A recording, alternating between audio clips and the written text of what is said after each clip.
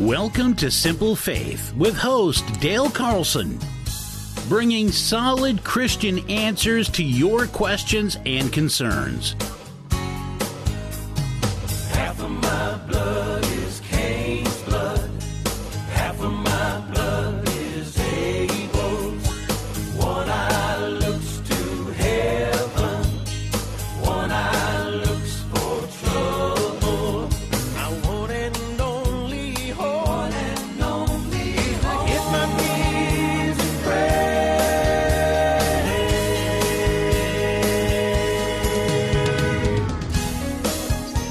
It's time for Simple Faith on Life-Changing Radio. Here's host Dale Carlson.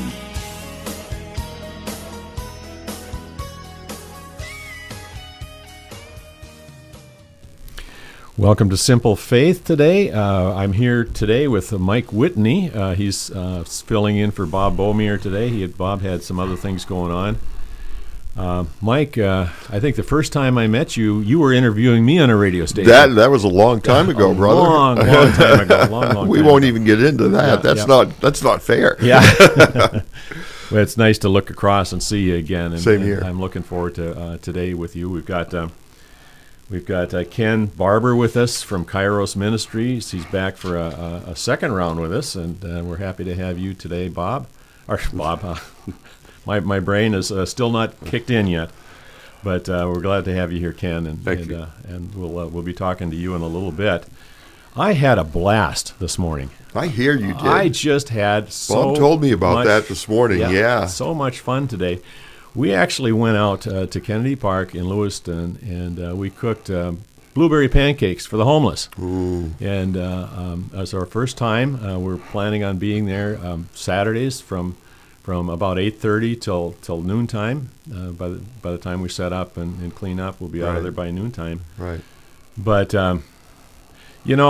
this kind of started for me when we had that special program for the tragedy that we had in Lewiston. We had Laura Libby came by and talked to us a little bit about what's going on in the legal, in the state thing. She made a comment. She said, this isn't going to get fixed by politics and more laws and more government. And we had a fellow that came in and talked about PTSD and what that was like and what we could be facing here the people that had close contact with that. Yeah. And we had a pastor here that talked about the prayer meeting that they had here in Kennedy Park during that time, and it was quite an interesting conversation because we talked about a wake-up call, about there being a wake-up call for Christians here in Portland, and we talked about the usual course of events when we have something like this, like 9/11. We had this outpouring of the Spirit, and people were on their knees and praying for forgiveness and revival and protection and the whole thing. But once the funerals were over, kind of just faded away, and we're no better. In fact, probably worse off than we were before. Yeah. So as we talked about that. We talked about what had happened during the this time in Lewiston, and the busloads of people that came from different churches and to help out, and the resources that just poured into Lewiston, and the compassion from all over the country that came here. And the comment was made, wouldn't it be nice if this kind of thing continued, and the Christian community really stepped up to the plate, and this wake-up call could turn into something really long-term and productive. And as we talked about that, that requires leadership. Yes. That requires somebody to say, "This is my job. I'm called to do this," and the organizational part of it, and the communication parts of it that could take place to keep this going, And so for the next 3 weeks, we said, who's leading this? What's happening? What are we going to do to keep the ball rolling here? And do you know what I heard? What? Nothing. Really? Nothing. There was no. I haven't heard it. That doesn't mean there's not something going on. Right. We just don't know about it. But if it's a secret, why are we keeping it a secret? And so for 3 weeks, we went through that, and I'm saying, God, what's going on? This is such an opportunity for us to really be that light that Jesus called us to be in the community, and and so after 3 weeks, Saturday I did it again. Sunday morning, I woke up and I had a thought. Now that's not a normal thing for me to have a thought. That early in the morning? Not that early in the morning. Or any time you want to say it. And I thought, what is it that we're seeing here in Lewiston that the Christian community could really embrace? And I thought about the homeless. Mm-hmm. I've never seen anything like this in my lifetime. There's always been homeless around.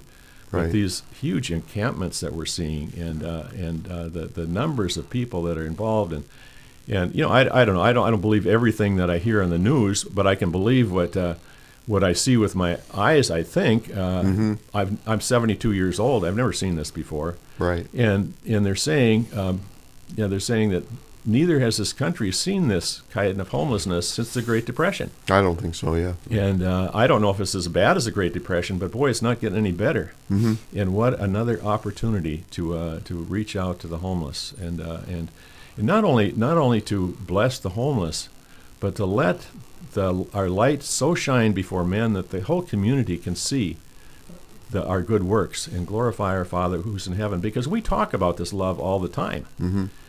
But to actually see it is so impactful. Mm-hmm. And so my dad, and I've said this before, he was a MacGyver kind of a guy. Yeah. And he would talk about if you got a job to do and you don't have all the tools to do it, that doesn't mean you don't have to do the job. So you got to look around you and see what you've got and go get the job done. I thought, what do I have? Yeah. And when COVID started, my wife and I cleared half an acre of land, and we planted 500 blueberry bushes. And you want to know what? I've got a lot of blueberries. I didn't know that. If I'd have known that back a while ago, I'd have been knocking on your door. You can knock on my door because I'm picking them all summer long. My freezer is chock full of blueberries. And I thought, what can I do with a freezer full of blueberries? Yeah.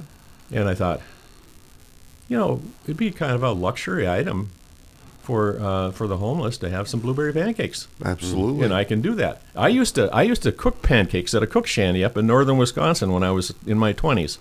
And so I've got some experience cooking pancakes. Oh, well, there you go. And so I'm thinking about that. And my first thought was, I need some money. I got to have some money to do this. And I'm thinking, maybe I could get a food trailer, and we could just go around from encampment to encampment and make blueberry pancakes. And so I went to a buddy of mine, and he knows some people that have money. Uh-huh. And I thought, I said to him, we could do this. He says, I'm not interested in that. Really? And I tried to talk him into it, and he wasn't interested in that.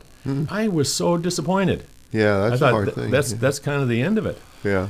And so then I went back, and I kind of feeling sorry for myself, and I just felt the Lord say, well, what do you got? And I started thinking about that, and I've got a little red box trailer. And the business I'm in, I've got some big heaters that would be wonderful to put out there so people could stay warm while they're eating. And so I thought, well, I got that, and I thought, I've got a lot of the stuff to get going on this, but I don't have a griddle to cook the pancakes on. And so I thought, well, what is that going to cost? So I went on Amazon and a couple other places, and I found out I could buy a griddle for $350 to $600 or something like that. And I thought, I can get started for $500. I can do that. Yeah. And so I started thinking about that, and I was going to order a griddle from Amazon, and I got this coupon in the mail from Cabela's, and 10% off. And the next day, the sale was over. Uh-huh. And so I thought, well, I've seen a griddle at Cabela's before, and I'm going to go check at Cabela's and see what they got. Usually stuff is a little bit more expensive at Cabela's. Right, yeah.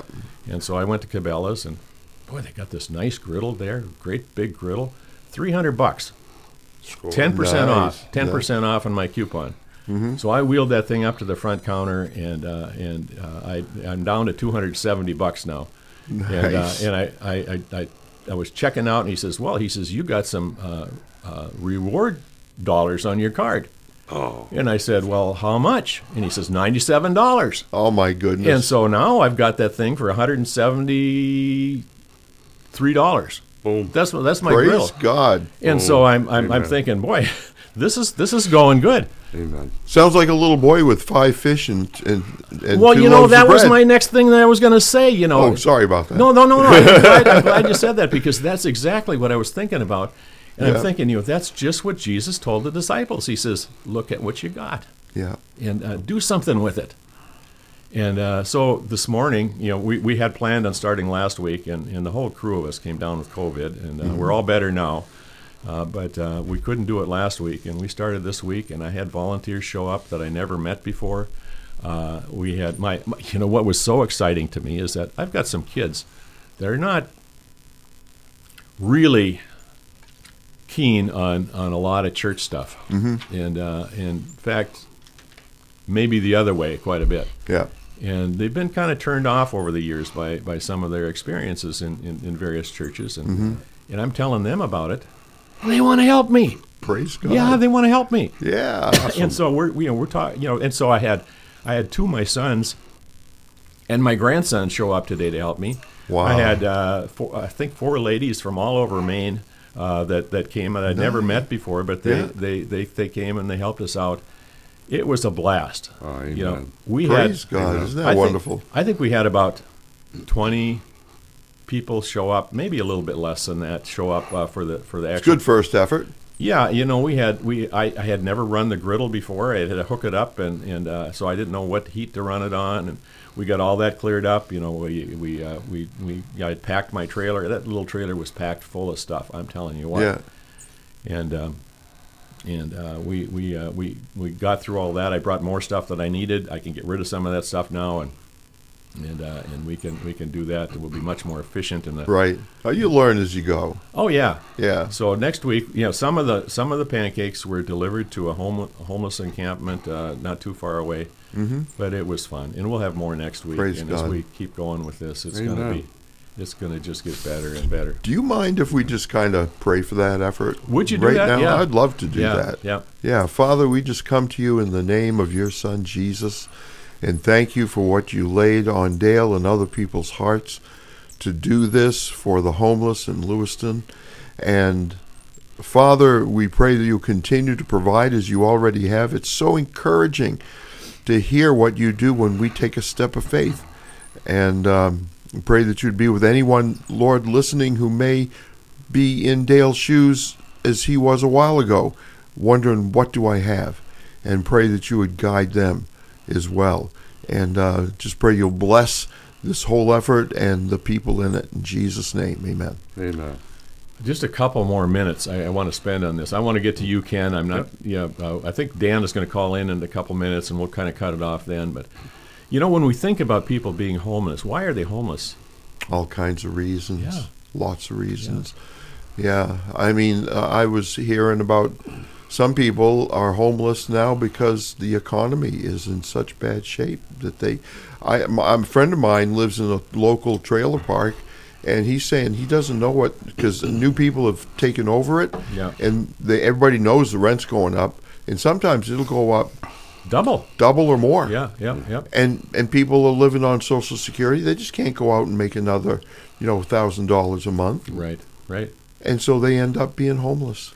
I don't know about you, but when I'm driving around, you don't have to be quiet over there, Ken. You can talk. You can talk to it. During my morning prayer, I do for my quote-unquote church on my Facebook page. I pray for the people that are unhoused. I pray for the addicted. I pray for the people that are suffering from mental health issues, substance use disorder, and being a certified mental health professional myself, there's something called comorbidity. Mm-hmm. And what happens is a lot of things just combine together, and people stumble, and it is so hard to get up. It is so hard to get up. You know, rents in Lewiston are $1,200 to $1,500 a month. Who would ever thought? I know. SSI only pays, well, I think it's going to go up to like $940 in January. Just like you said, you know, food stamps, depending upon how many people in your household. The housing stock is like non-existent now. Everybody's full. You know, everybody's full. You know, I don't know, and this is my own personal experience, but you see these people out on the street. You know, they're begging a lot. You know, and I pray kind for of gives people me on the street corner. it gives me kind of a yucky feeling inside, and I don't know why they're there. You know, I think there's some prejudices in my life that I think, oh, they're on drugs, and I've got some experience. I know what you mean. Yeah, same here. Yeah, and I'm thinking, you know, if there's so many people out there looking for workers now, and why don't they go out and get a job and that kind of thing? And I'm driving by and I'm thinking these things and what? Oh, I got to leave now. And Dan Campbell's, oh, here he is. He's on the phone. He's got a. I'm thinking about that, and I'm wondering, you know, what should I do? And I think you're right. I mean, I think there's all kinds of reasons that A lot of these people aren't able to work on the street, and but we don't know what they are. And this. Yeah, hi Dan, how are you? Just 1 second. Good. And we're gonna go to Dan here in a minute, but I think about these people on the street, and there's all kinds of reasons, and we don't know what those reasons are. You know, and if people are on drugs, they still need us to even more, maybe. Yeah, we don't need to enable that behavior or Right. encouraging it, but we need to come alongside of it and say, you know, God loves you, Yeah. and you can't say that by ignoring people. Right. So anyway, Dan. Dan is the man. We're kind of joining him in his efforts there in the street, and he's out there every morning, about 4:00 in the morning, and distributing stuff. And we've asked him to call in here and give us a quick update on what's going on out there. Absolutely, and thank you for allowing me to present that. Just to piggyback, just what you just said, Dale, is that the one thing I have to remember, it doesn't really matter for the reason why they're there. Yep. We're not here to judge that, and I'm not saying that to you, but I can't help but think of one of the scriptures is that we are here to do for those who cannot do for themselves. And there's lots of reasons why they can't do for themselves. When it comes to the homeless, it's getting, it's mushroomed. I've been talking to a lot of other communities, and most of the communities have been caught off guard with the mushrooming. There's lots of reasons why they're, you know, the biggest reason, the increase that I see are those individuals that are on fixed income and lost their housing due to rent increase. That's number one. There's a lot of mental illness out there, but the beautiful part is a lot of people have come forward. I have a question for you, Dan. Okay. How'd it go today? It was so much fun, Dan. We had probably about I don't know 20 people or so that actually showed up there at the park. But then Bill came along and he took some other pancakes to the encampment that you took us to the last week, and there was some clothing there. The ladies that you had show up were a big help, and I was telling people here, my kids and my grandson came and we learned a lot. You know, it was just enough people for us to really get a good start on understanding how the equipment works and how everything's packed and unpacked and setting up and stuff like that. So I'm looking for more people next week. Getting the bugs out. Getting the bugs out. And there's, you know, again, weather is a big deterrent when it comes to a lot of that situation. Yeah. But I know that the LA Jesus House would bring their people down there because they don't give breakfast on Saturday morning. Yeah, we had one show up from there. Yeah, and they knew about it. And again, Good Shepherd, St. Martin's, and some of the other shelters, everything's full. Would love to come down there. We just have to get the word out. Yeah. I'm glad we had the crowd we did today. It was just perfect. So Dan, what do you saw a video of it. It was great. what do you need from our supporters here, and what don't you need? Okay, great question.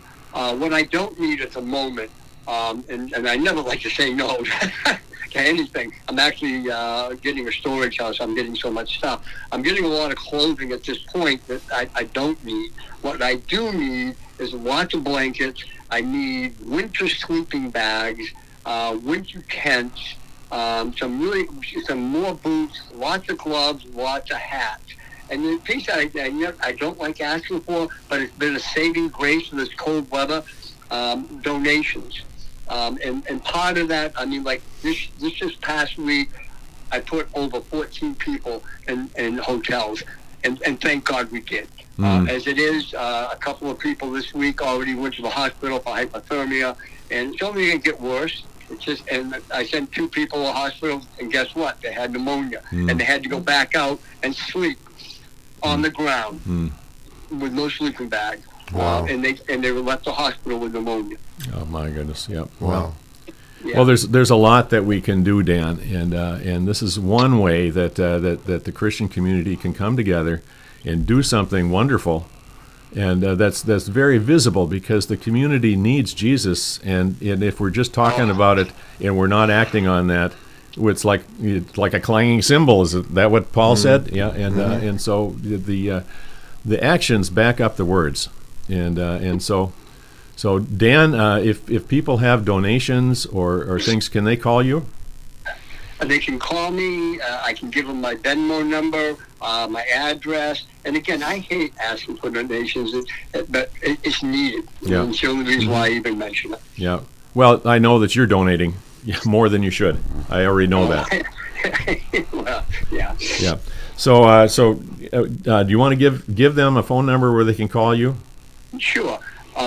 And a lot of people have, and Gerald Johnson, if you're out there, I'm sorry, I'm not ignoring you. It's just been a really difficult time lately. But my number is 207-713-3939. Oh, God bless you, Dan. We'll be talking again next week. I want to hear this on a regular basis. This is the cold time of year, and this is when it's really needed. And we're so excited. I wish I had more time, but I tell you, a lady came by last night, and 9 o'clock at night, met me at the exit where I live, and gave me a bunch of blankets and good stuff. So they're listening out there, and I appreciate every one of you that are stepping up to the plate and helping. So thanks, Dan. God bless you. Well, thank you, and God bless everybody out there, and thank you for everything that everybody's doing. Okay. God bless. Yeah. Well, that was Dan Campbell, and he is right in the center of it constantly there, and just what a heart he has for what he's doing. And I feel so fortunate that we have the opportunity to connect with him and do something. I think that's wonderful. You know, part of what we're doing is not just feeding them blueberry pancakes. I don't think blueberry pancakes are going to solve homelessness. But I think what's going to happen is that as we get to know these people on a personal basis, we're going to know who needs help and who wants help, and we're going to be looking for resources for those folks. But the first thing that's got to happen is we've got to build a relationship so we know who we're dealing with and we know what we're dealing with, and we don't have any idea. You know, all these prejudices that I was talking about, I think exist in a lot of us. And they're you know, the Good Samaritan. I mean, he was the only one after the religious people walked by. Well, a big thing is also providing these people with information. You know, they might have had bad experience or two with the Maine Department of Human Services, but also there are nonprofits throughout the whole state. Places, like Sweetser, Common Ties, Spurwink, that help provide mental health services, that help provide case management, and to benefits, whether SNAP food stamps or really get into the Social Security system for disability or SSI. It takes an awful lot for these people to stand out on the street corners with a sign. I live on Horton Street in Lewiston, right across from Basilica, and it's my neighborhood is just chock full of people just walking the streets, all different times of day and night, all different seasons of the year. And, I do what I can in regards to spreading the word with different agencies and things. And, of course, when it's cold, hey, cup of coffee, tea, Can you a sandwich. Can you introduce your boss here, Ken? Yes, this is Claude Carbonell. He is the Kairos of Maine State Chapter Committee outgoing chairman, and he's been with us for 10 years on a leadership role, and I'll hand everything over to him. Claude, we're glad to have you online today, and he's here to represent Kairos Ministries, and so why don't you spend just a minute here, Claude, reacquainting us with Kairos. What do you do? Okay, well, thanks very much. I appreciate it. Appreciate the opportunity. And I'm really not Ken's boss. There's only one boss that we all have. Amen. So I'll just make that point. First of all, maybe just sharing a little bit about the ministry itself, maybe a brief overview, some background, might be helpful to the listeners. Sure. In our country, approximately 113 million families are directly and have been directly impacted by incarceration, meaning a family member has been incarcerated. 60% of African American families have been impacted by incarceration. 48% of Hispanic American families have been impacted by incarceration. And 42% of white families have been impacted by incarceration. Those are big numbers. Wow. Currently, there are about 2 million individuals who are incarcerated. And an interesting fact is that 95% of those individuals will one day be released and returning to our communities. At this point, it might be helpful to share what the vision of Kairos is and also what the mission of the organization is. Starting with the vision, it's a community spiritually freed from the effects of imprisonment, reaching all impacted by incarceration through the love, hope, and faith found in Jesus Christ. The mission of Kairos Prison Ministry is to share the transforming love and forgiveness of Jesus Christ to impact the hearts and lives of incarcerated men, women, youth, as well as their families, to become loving and productive citizens of their communities. Kairos organization is a lay-led, non-denominational Christian organization. We're a 501c3 nonprofit. The organization is headquartered in DeBary, Florida. It has approximately 11 paid staff that support approximately 30,000 volunteers in our country, as well as in several foreign countries. The ministry operates through a lay-led state chapter, which has overall responsibility for the ministry in its state, and then through various advisory councils that work directly with the institutions to whom they are assigned. For example, we have now 2 advisory councils, one for the Maine State Prison, which is known as the Warren Advisory Council, and one at the Maine Correctional Center for the Women, known as the Wyndham Advisory Council. These various advisory councils not only work with the two institutions we discussed, but across the country, they'll work with incarcerated men, women, youth, and women impacted by incarceration. Kairos is one ministry, but it has 3 programs. The first one is Kairos Inside, which is what we do at the Maine State Prison, as well as at the Maine Correctional Center for Women. There's Kairos Torch, which is for youthful offenders, and then Kairos Outside for women impacted by incarceration. Our program has its roots in Cursillo, Tres Dias, Walk to Emmaus, and the other 4-day so-called street weekends. Currently in Maine, as I indicated, Kairos Inside is done at the Maine State Prison in Warren, and we will restart Kairos Inside for the women at the Maine Correctional Center with their next weekend on January 25th through the 28th. So that really shares with you at least some of the basics.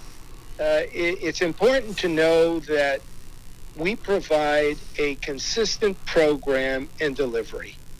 We focus very heavily on training our volunteers with a minimum of 32 hours of training for each weekend that takes place.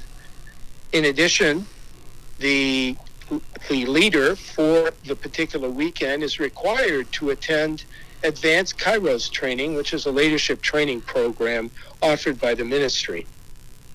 Each volunteer also receives a 300-page plus training manual for their use. Lastly, in the program itself, we have weekly and monthly reinforcement activities for the grad. That gives you hopefully a pretty good idea of some of the basics around Kairos. So when you go into this is Mike Whitney. I'm stepping in for Bob Baumier right now. When you go into a prison, what's your message to them?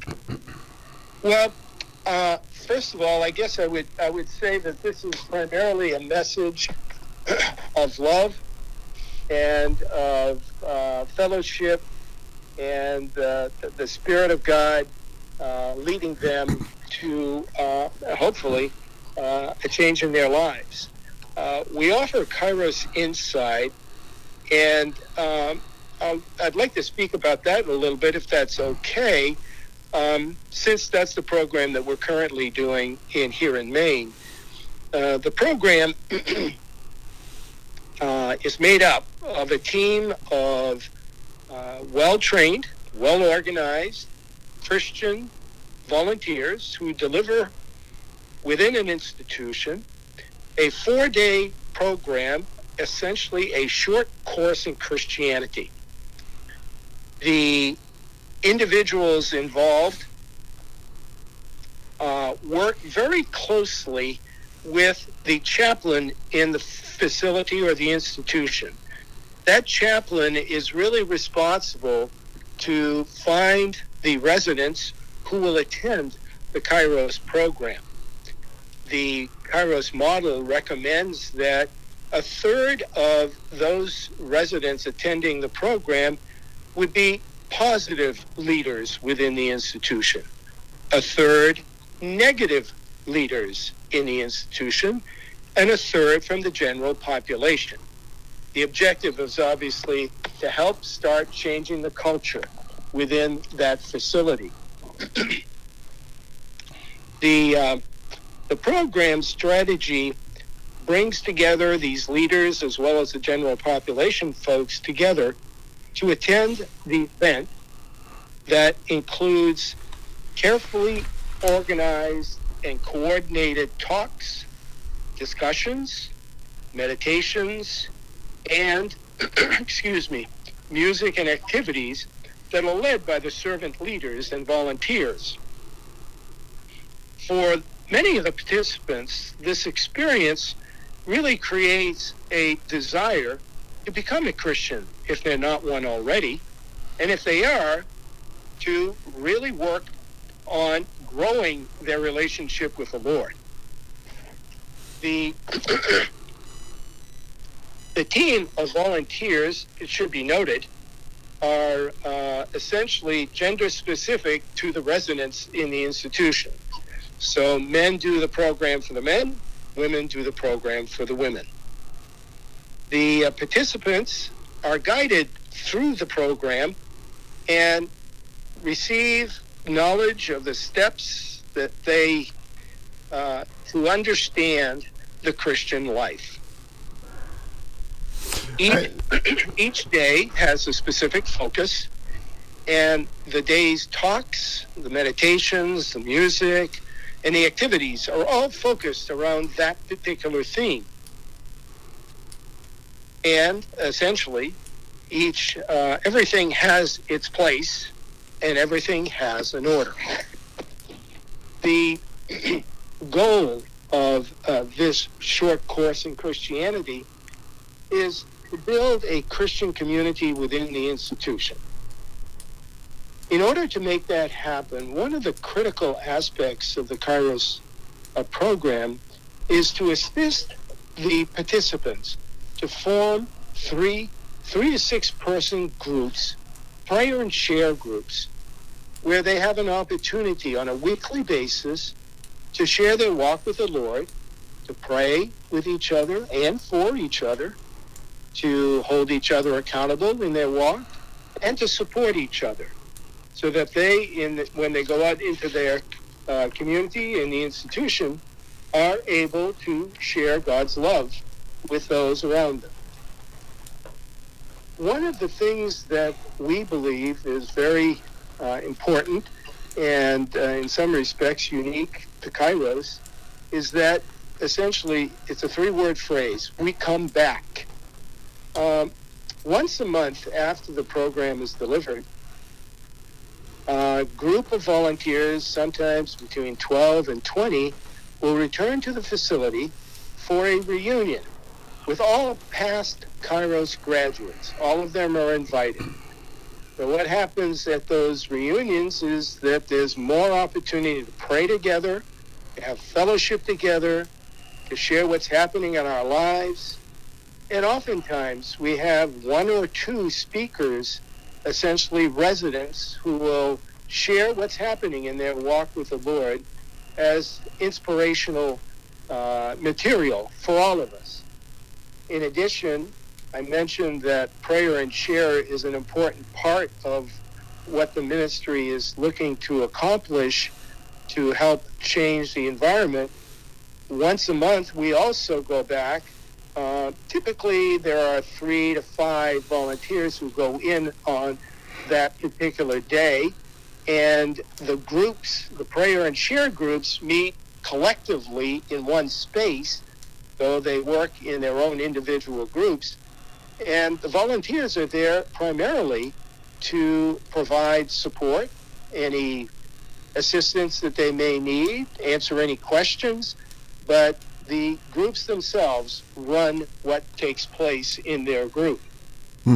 I just have a question for you, Claude, if I may. When you go in, you say it's a 4-day thing. Now, is it something different each week, or is it the same thing each of the 4 days each successive week?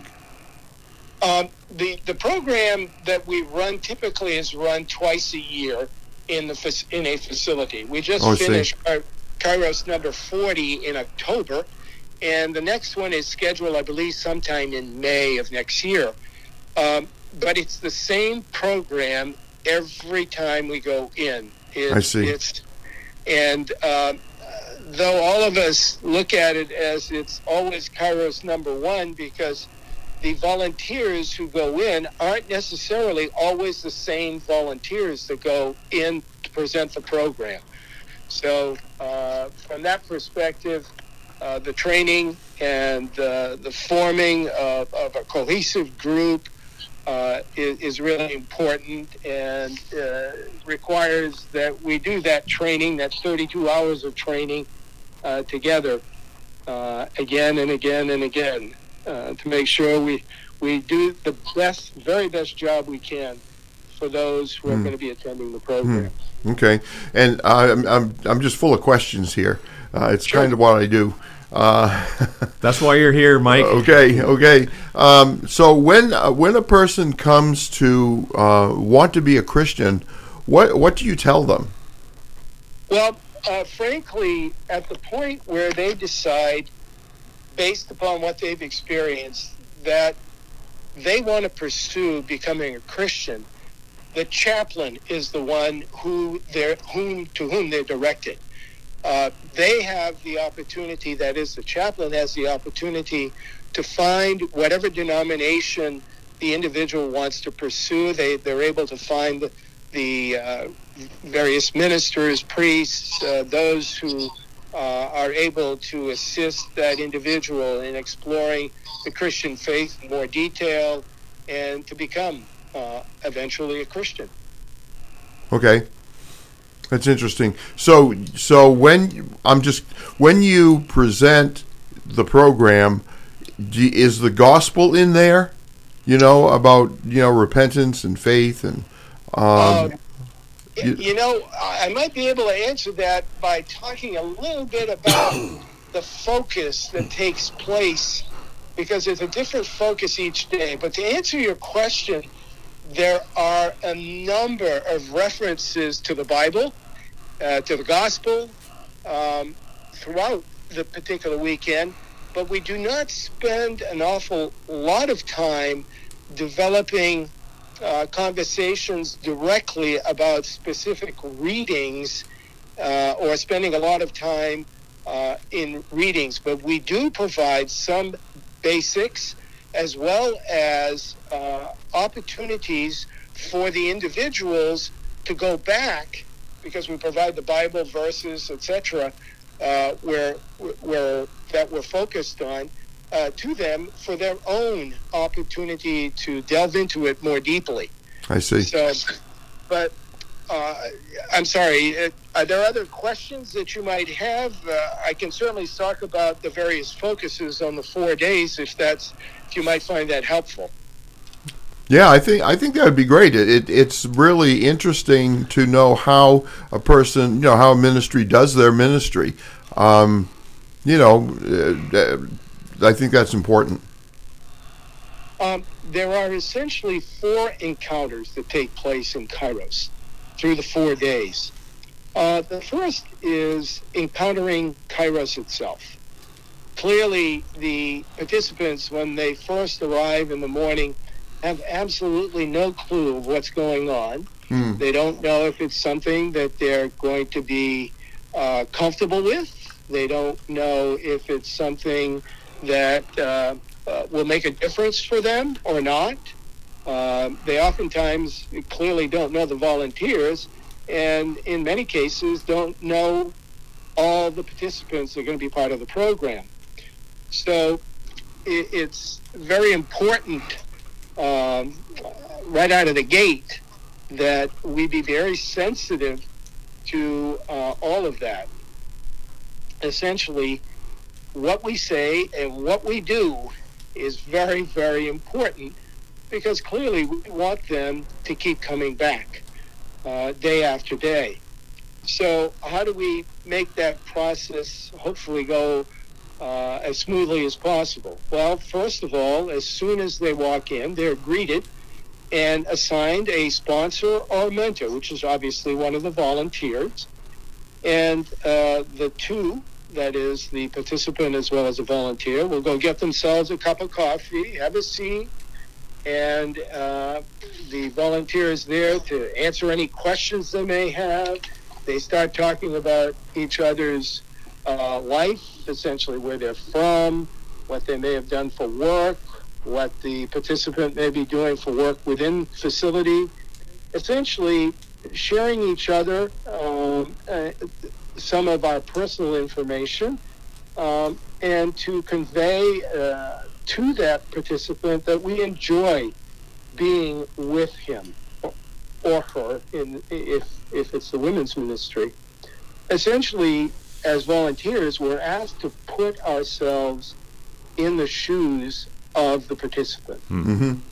The leader, the weekend leader, is critical at this point, and when we start with the program itself, the leader will share some of what to expect during the week, the 4 days, and also will make it very clear that all of us who come into the facility are not there to change anyone.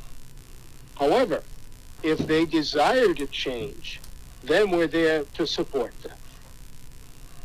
Aside from sharing that information, the leader will also start the process of introducing Kairos, as well as helping all of us in introducing ourselves to one another, so that everybody gets to know who's in the room.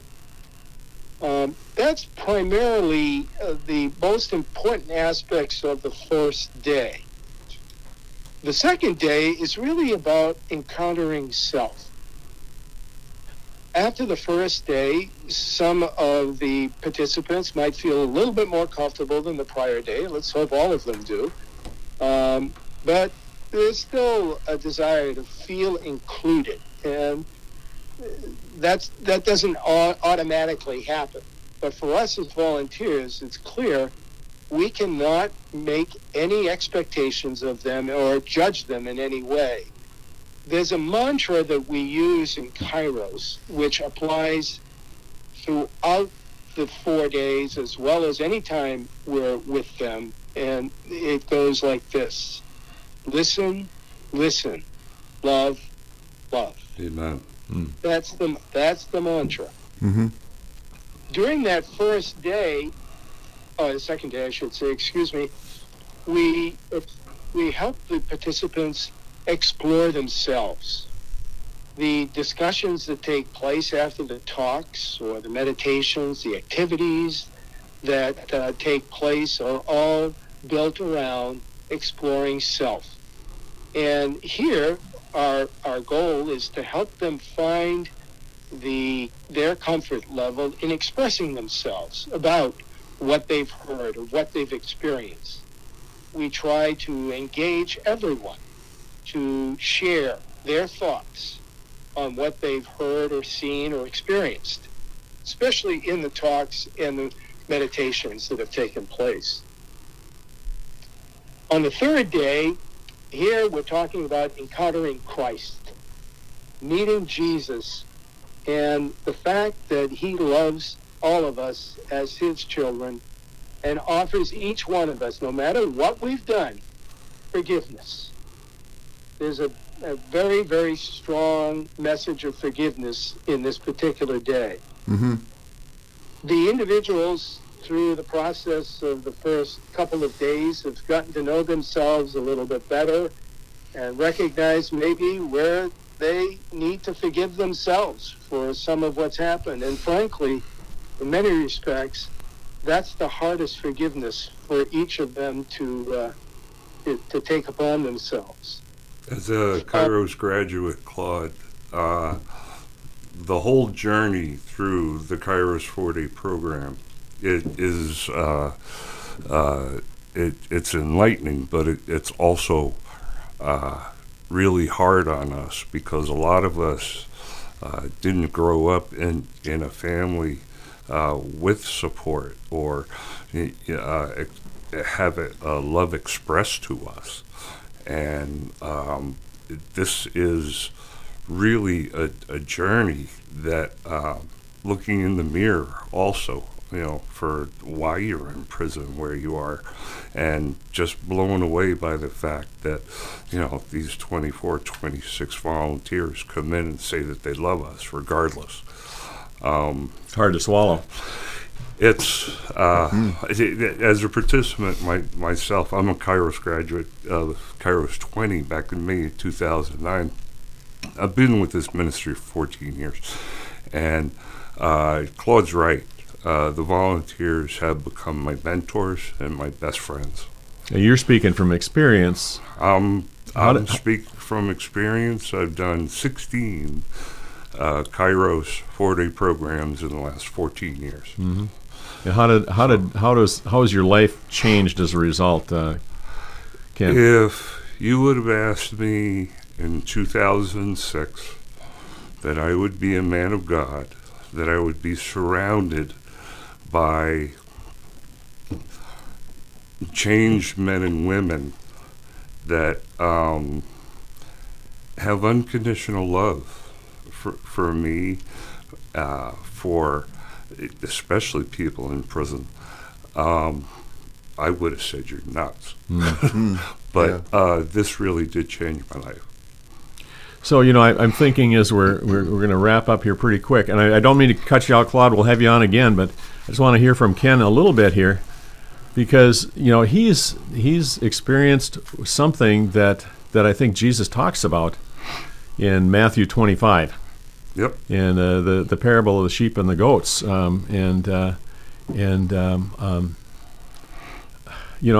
I'm thinking about this, Jesus says, you've fed the hungry, you've clothed the naked, which is what the homeless ministry is doing. Yep. You've visited those you've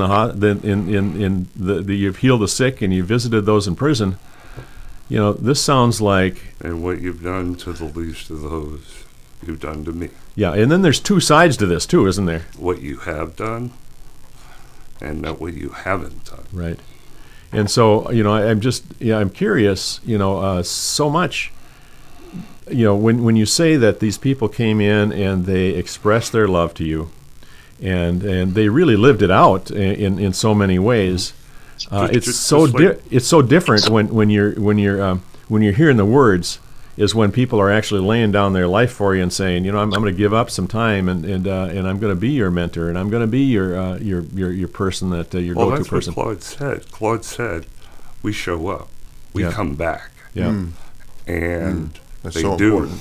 Mm-hmm. And yes, it is. It's very important. I've done 16 years, 2 months, and 13 days with Maine Department of Corrections. I've only been out for about a year and a half. And when a reunion for Kairos was canceled, either by the facility or other things that have been happening, I was really bummed out. I was out on probation in 2015-17 in Portland, and I went back to have my probation terminated. And my probation officer said, "Why?" And I said, "Because I get to see my best friends once a month." And she didn't understand that. And then as the years have gone by, she's had more and more Kairos graduates as probationers. And by the time my roommate got her just a couple of years ago, she understood. It's this closeness. It's this being in an environment of no judgment. An environment of love. When you walk into the worship hall, into the prison, and you see all these familiar faces with Kairos volunteers. I have 2 pictures here. One of Kairos 39, which was in October, and last May, and Kairos 40, that was in October. And when you see these same volunteer faces, it's like you're not in prison, just for those couple of hours. And you do develop relationships with these people. You do develop mentor-mentee. There's an informal reentry network where people know people, just like you do with the homeless and all that stuff. And there are informal networks. And it continues when a Kairos graduate gets out, and we could bring them back into our fold into the ministry so they see the other side and what goes into preparing a 4-day program inside, which is a whole nother experience. And we have something called the outside support team that supports and makes meals for the gentlemen that go into the prison. Mm-hmm.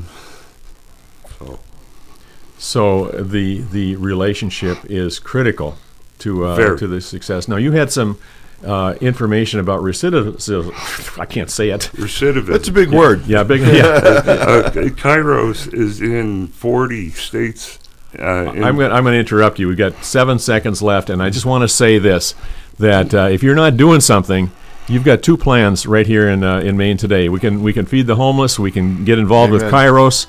And if you're not doing something, God has told you what to do. You don't have to wait for something. He's already told you. Feed the homeless, clothe the naked, visit those in prison.